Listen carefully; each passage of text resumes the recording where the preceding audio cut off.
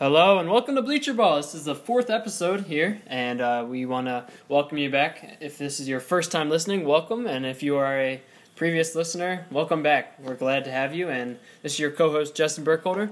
And Matt Weiner. And we want to wish you a happy April Fool's Day. We hope you had some fun with your friends and family today, maybe pulling off some pranks or sending some funny messages or whatever. This podcast is not a joke, though. We are recording a real episode about sports, which, with some humor and highly factual content. So we hope to equip you with some information that you haven't heard before and recap some information that you probably have heard.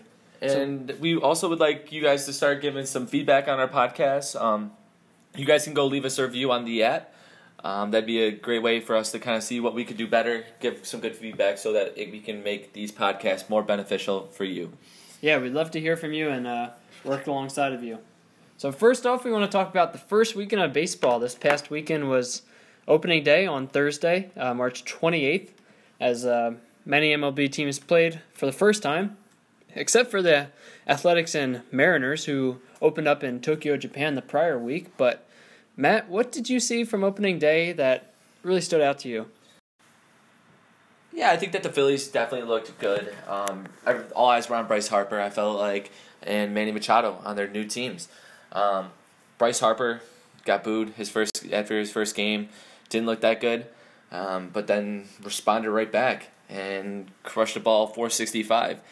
Looked very, very good. He definitely showed why he got paid the money. Showed the city of brotherly love that he's here to stay, and he's going to bring a winning mentality back into Philly. They really haven't had a winning mentality since Ryan Howard, Chase Utley, Jimmy Rollins, Shane Victorino, Roy Halladay, for that matter.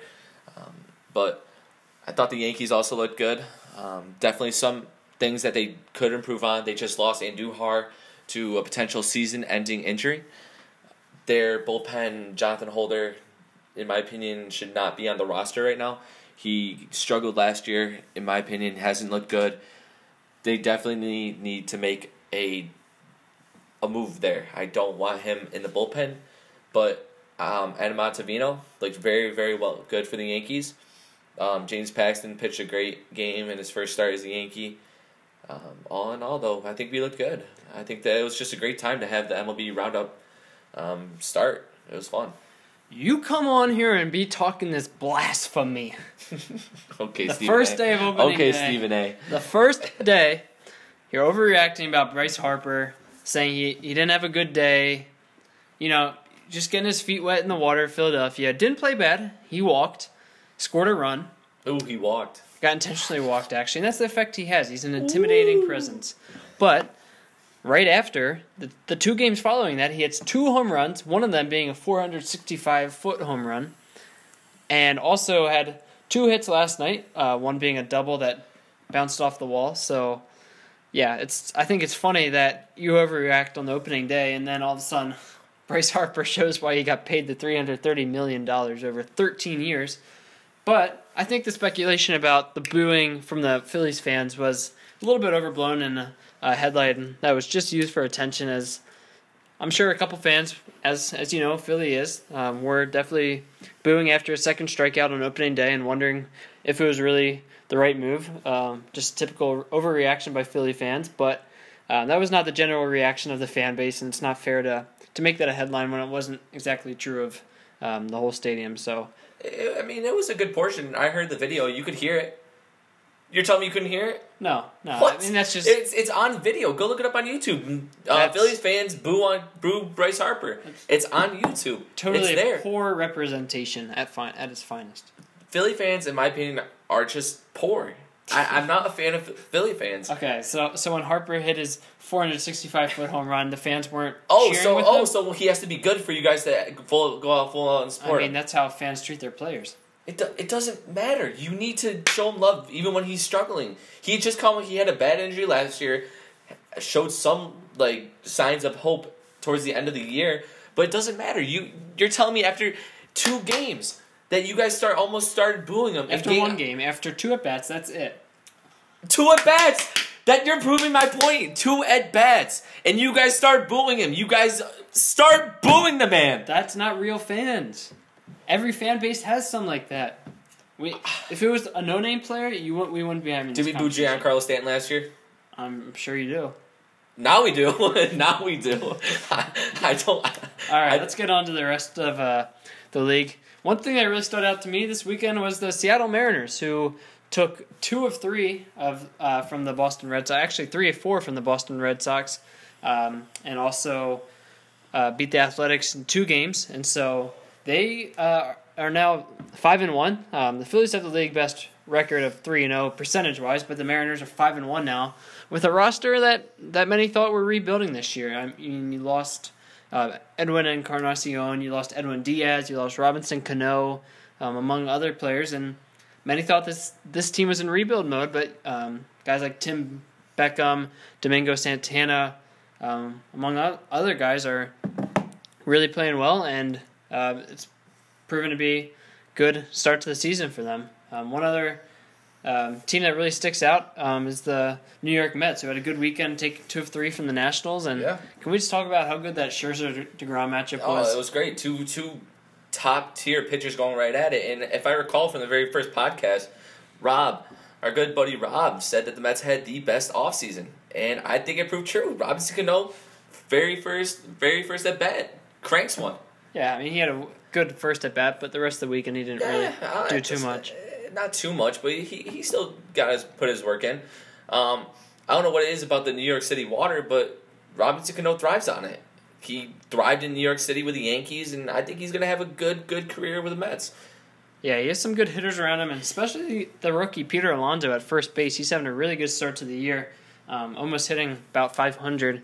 And that was a player that the Mets were wondering about bringing him up as a rookie, and they decided to start him at first base, and he's having a great start to the year. So this is definitely a good start to baseball, and it's great to see the green grass out on the field. Except for today in Cincinnati, I saw the game was a little late to start because there's a little bit of snow in right field, so they couldn't nothing beats warm that, up in though. right field. Listen, it's the worst to play in, but it just shows you that spring is on the way and that the winter cold should be going away very soon. I mean, I remember playing high school ball and college ball, and snow was on the ground, and you just knew that it's almost baseball season. It's starting to fade away. It's not the crazy snowstorms that were happening up in December and January and some of February. It's baseball season. And we had a great opening series all around baseball, and I think it's just fun. It's fun when you wake up and there may be a little snow on the ground and it's cold, but I mean it's a good time. Yeah, and it's fun when your team's 3-0, when you get a good sweep of your division rival Atlanta Braves. As I am a Phillies fan, it is a great feeling starting the week, especially on a Monday morning when you know your team's doing well and your off-season acquisitions are proven to be worthy. So, yeah, overall great weekend of baseball, and excited to get the week to talk about is there's a new rule passed in the NFL that changed the pass interference rule, and it's now stupid. Now that NFL is allowing replays for pass interference rules. So, Matt, obviously you just gave your opinion in one word saying that it's stupid, but can you tell us a little bit more about why you believe that it's stupid?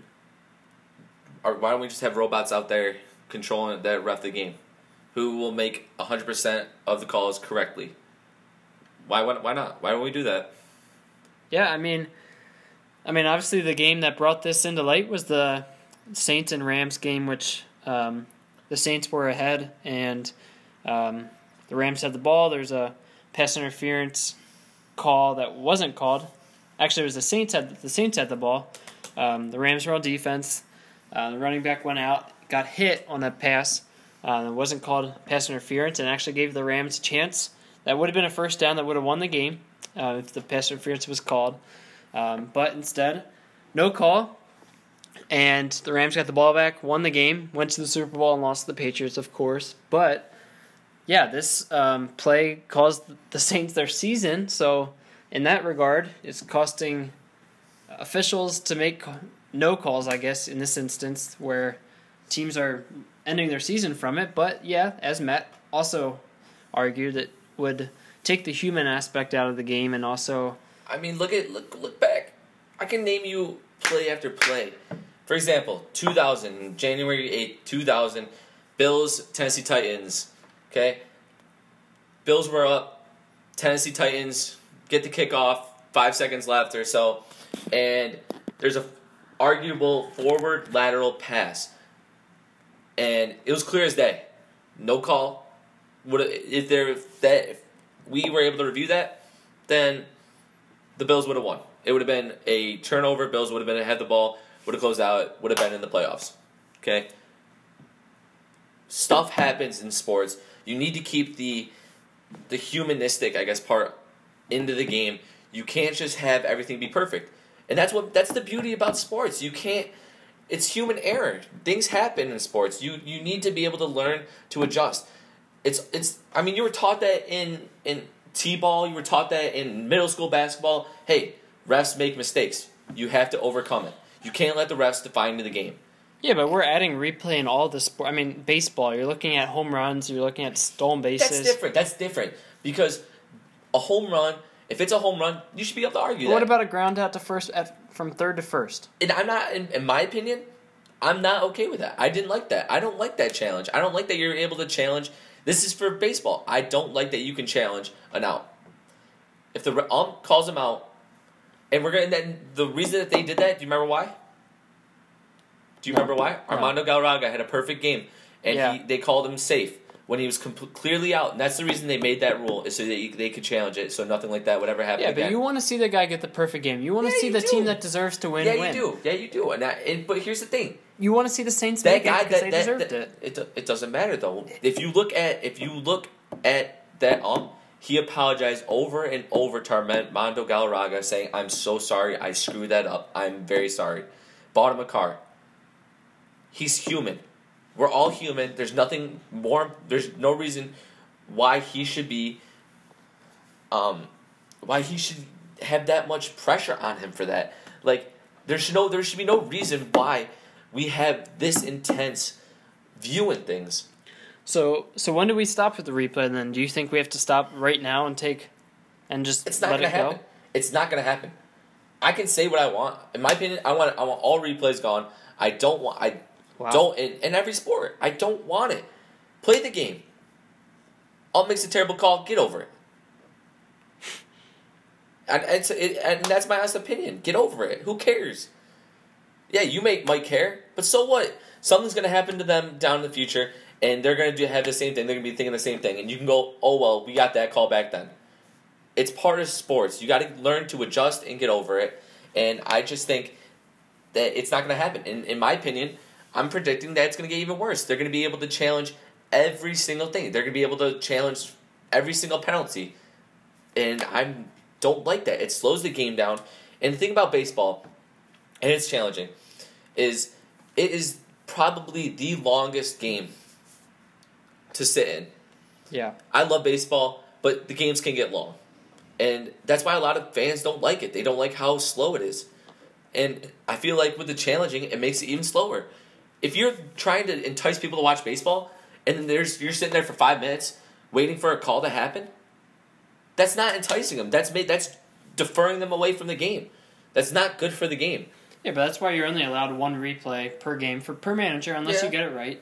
And I think it helps the overall understanding of the game. I mean, you looked at the statistics from last year. Generally, the replays helped reverse calls because these coaches, these managers are going to the phone. They're hearing from the booth whether it should be reviewed or not. So that takes a little bit of time because they always hold the flow of the game and say, like, slow the game down and ask, should we review this? So that's the first step, and then you actually go into the review process where the umpires put on the headphones and go to New York and ask if this is the right call or whether they should review it if there's enough indisputable evidence to reverse it. But yeah, I understand what you're saying. Overall, I don't want robot umpires calling balls and strikes. I don't want replay on every play, but I understand what you're saying. Yeah, I'm not that old, so obviously I don't remember all of it, what it's like when there was no replays. I mean, I'm only 21, you're 20. I mean, it's just how it goes. But, I mean, from what I can remember, sports, it's human. You have to learn to adjust. That's the key, is to adjust. Like I said before, We grew up with T-ball. Oh, Little League. You played Little League ball, right? Yep, I did. Yeah. Terrible call in the field by the ump. Okay? You had parents yelling at the ump, but at the end of the day, they're human just like you. They saw what they saw, and yeah, it may be wrong. It may be wrong. But at the end of the day, they're human. They're going to make mistakes. They're going to screw up, and you got to learn to adjust and get over it. Yeah, I get that. Oh, that's good. All right, moving on to the NBA now. We have a interesting topic that came up this past weekend when LeBron was finally shut down by the Lakers after they decided that it was best for them. And we heard from Luke Walton this weekend that the Lakers convinced LeBron to sit out the rest of the year because of his groin injury. That's the reason they're giving. Yeah, groin injury, his sure. Groin. But yep, Matt is a Lakers fan who's actually wearing his LeBron James 23 Lakers jersey tonight. Yep. What do you think about this move for Lakers and LeBron James moving forward? Who cares? I don't care. I'm a Laker fan. I don't care. The season's down the pooper. I'd use a much more explicit word, but it is. It's done. The season is over, and he's your best player. Save the time that he has. Let him get refreshed. Come back next year with the drive. But in my opinion, LeBron did not give us everything he had. LeBron was pathetic on defense, showed lack of energy sometimes, wasn't a good teammate, very disappointed in how it was, and he was, in my opinion, he was a cancer to the team this year. He was a cancer. I think the whole NBA is affected by this. I mean, it sends out a message to the NBA that when your team is out of contention for the playoffs, that you can just set them out and stop trying for the rest of the year. And I mean, we've seen teams tank before, like the Sixers, and obviously the league hates it. It's bad for sales, fan attendance, all that. It just doesn't look good overall. But I think that this sends out a message, especially with LeBron James being the face of the NBA. I don't think it's good for the Lakers, and I think it thwarts a plan that they had to win a championship in LA. And obviously, this plan is still just in the process of it. But it's not in the process. The Lakers did not plan on missing the playoffs this year. It wasn't part of the process. What they're doing right now was not part of the process. This was the end goal. This was the end goal. This was the end goal. Was to get LeBron and have him recruit. It fell apart. They were supposed to get Paul George. They were supposed to get Kawhi Leonard. It did not happen. It did not happen because no one wants to go play with LeBron. They don't want to play with him. Why? Because when something bad happens, who does he blame it on? I don't see him blaming it on himself. He doesn't blame it on himself. He's not a team player. He's not. He doesn't hustle. He doesn't make that extra push on defense. He doesn't strap up when he has to. He won't. He's still one of the greatest players of all time. Top 2. But all the talk he was saying that he's one of the best defenders. No, you're not. No, you're not. If you're the best defender, rally your team around you, get some stops, and bring your team to the playoffs. Yeah, I mean, it was a tough season. They had a bunch of injuries, but that's no excuse. I mean, on paper, the Lakers are good enough to make the playoffs. I mean, this Western Conference is tough, though. I mean, the Thunder are the 8th seed right now. The Thunder. I mean, these top 8 teams in the West are very tough. We won't shorten the Lakers with that. But, Matt, what do you see with the NBA regular season wrapping up? What do you see here, and what are you looking out for in the playoffs? I like those Denver Nuggets, dude. Those Nuggets are nasty. Jamal Murray, they got depth, dude. Jokic. Yep. Jokic was in MVP talk consideration in early talks of MVP talking at the very beginning of the year. Still putting up regular numbers, but you don't really hear of a center. I mean, look at Joel Embiid. Joel Embiid's nasty. Best center in the league. But he's not getting talked about for MVP. He's not. No, he's not. In Philadelphia. No, he's not. Oh, yeah. And look at Philly. Philly. Oh, here we go. Another Philly terrible comment.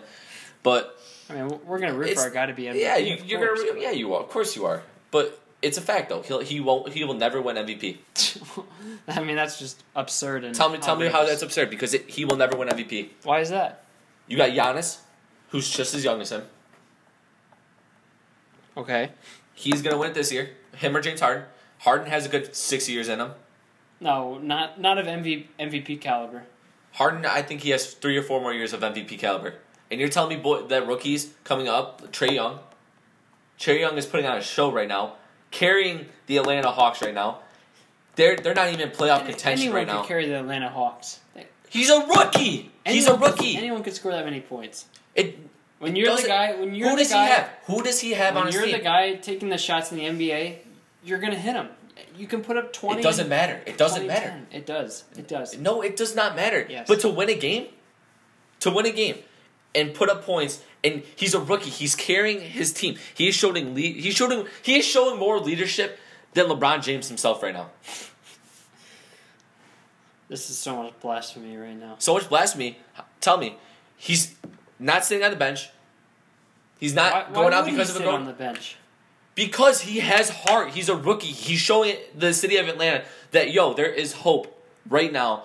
I am the future. I am your future point guard. I am an all-star, and I will be great. So you guys made the right pick. Do you think LeBron's hurt? No, LeBron's not hurt.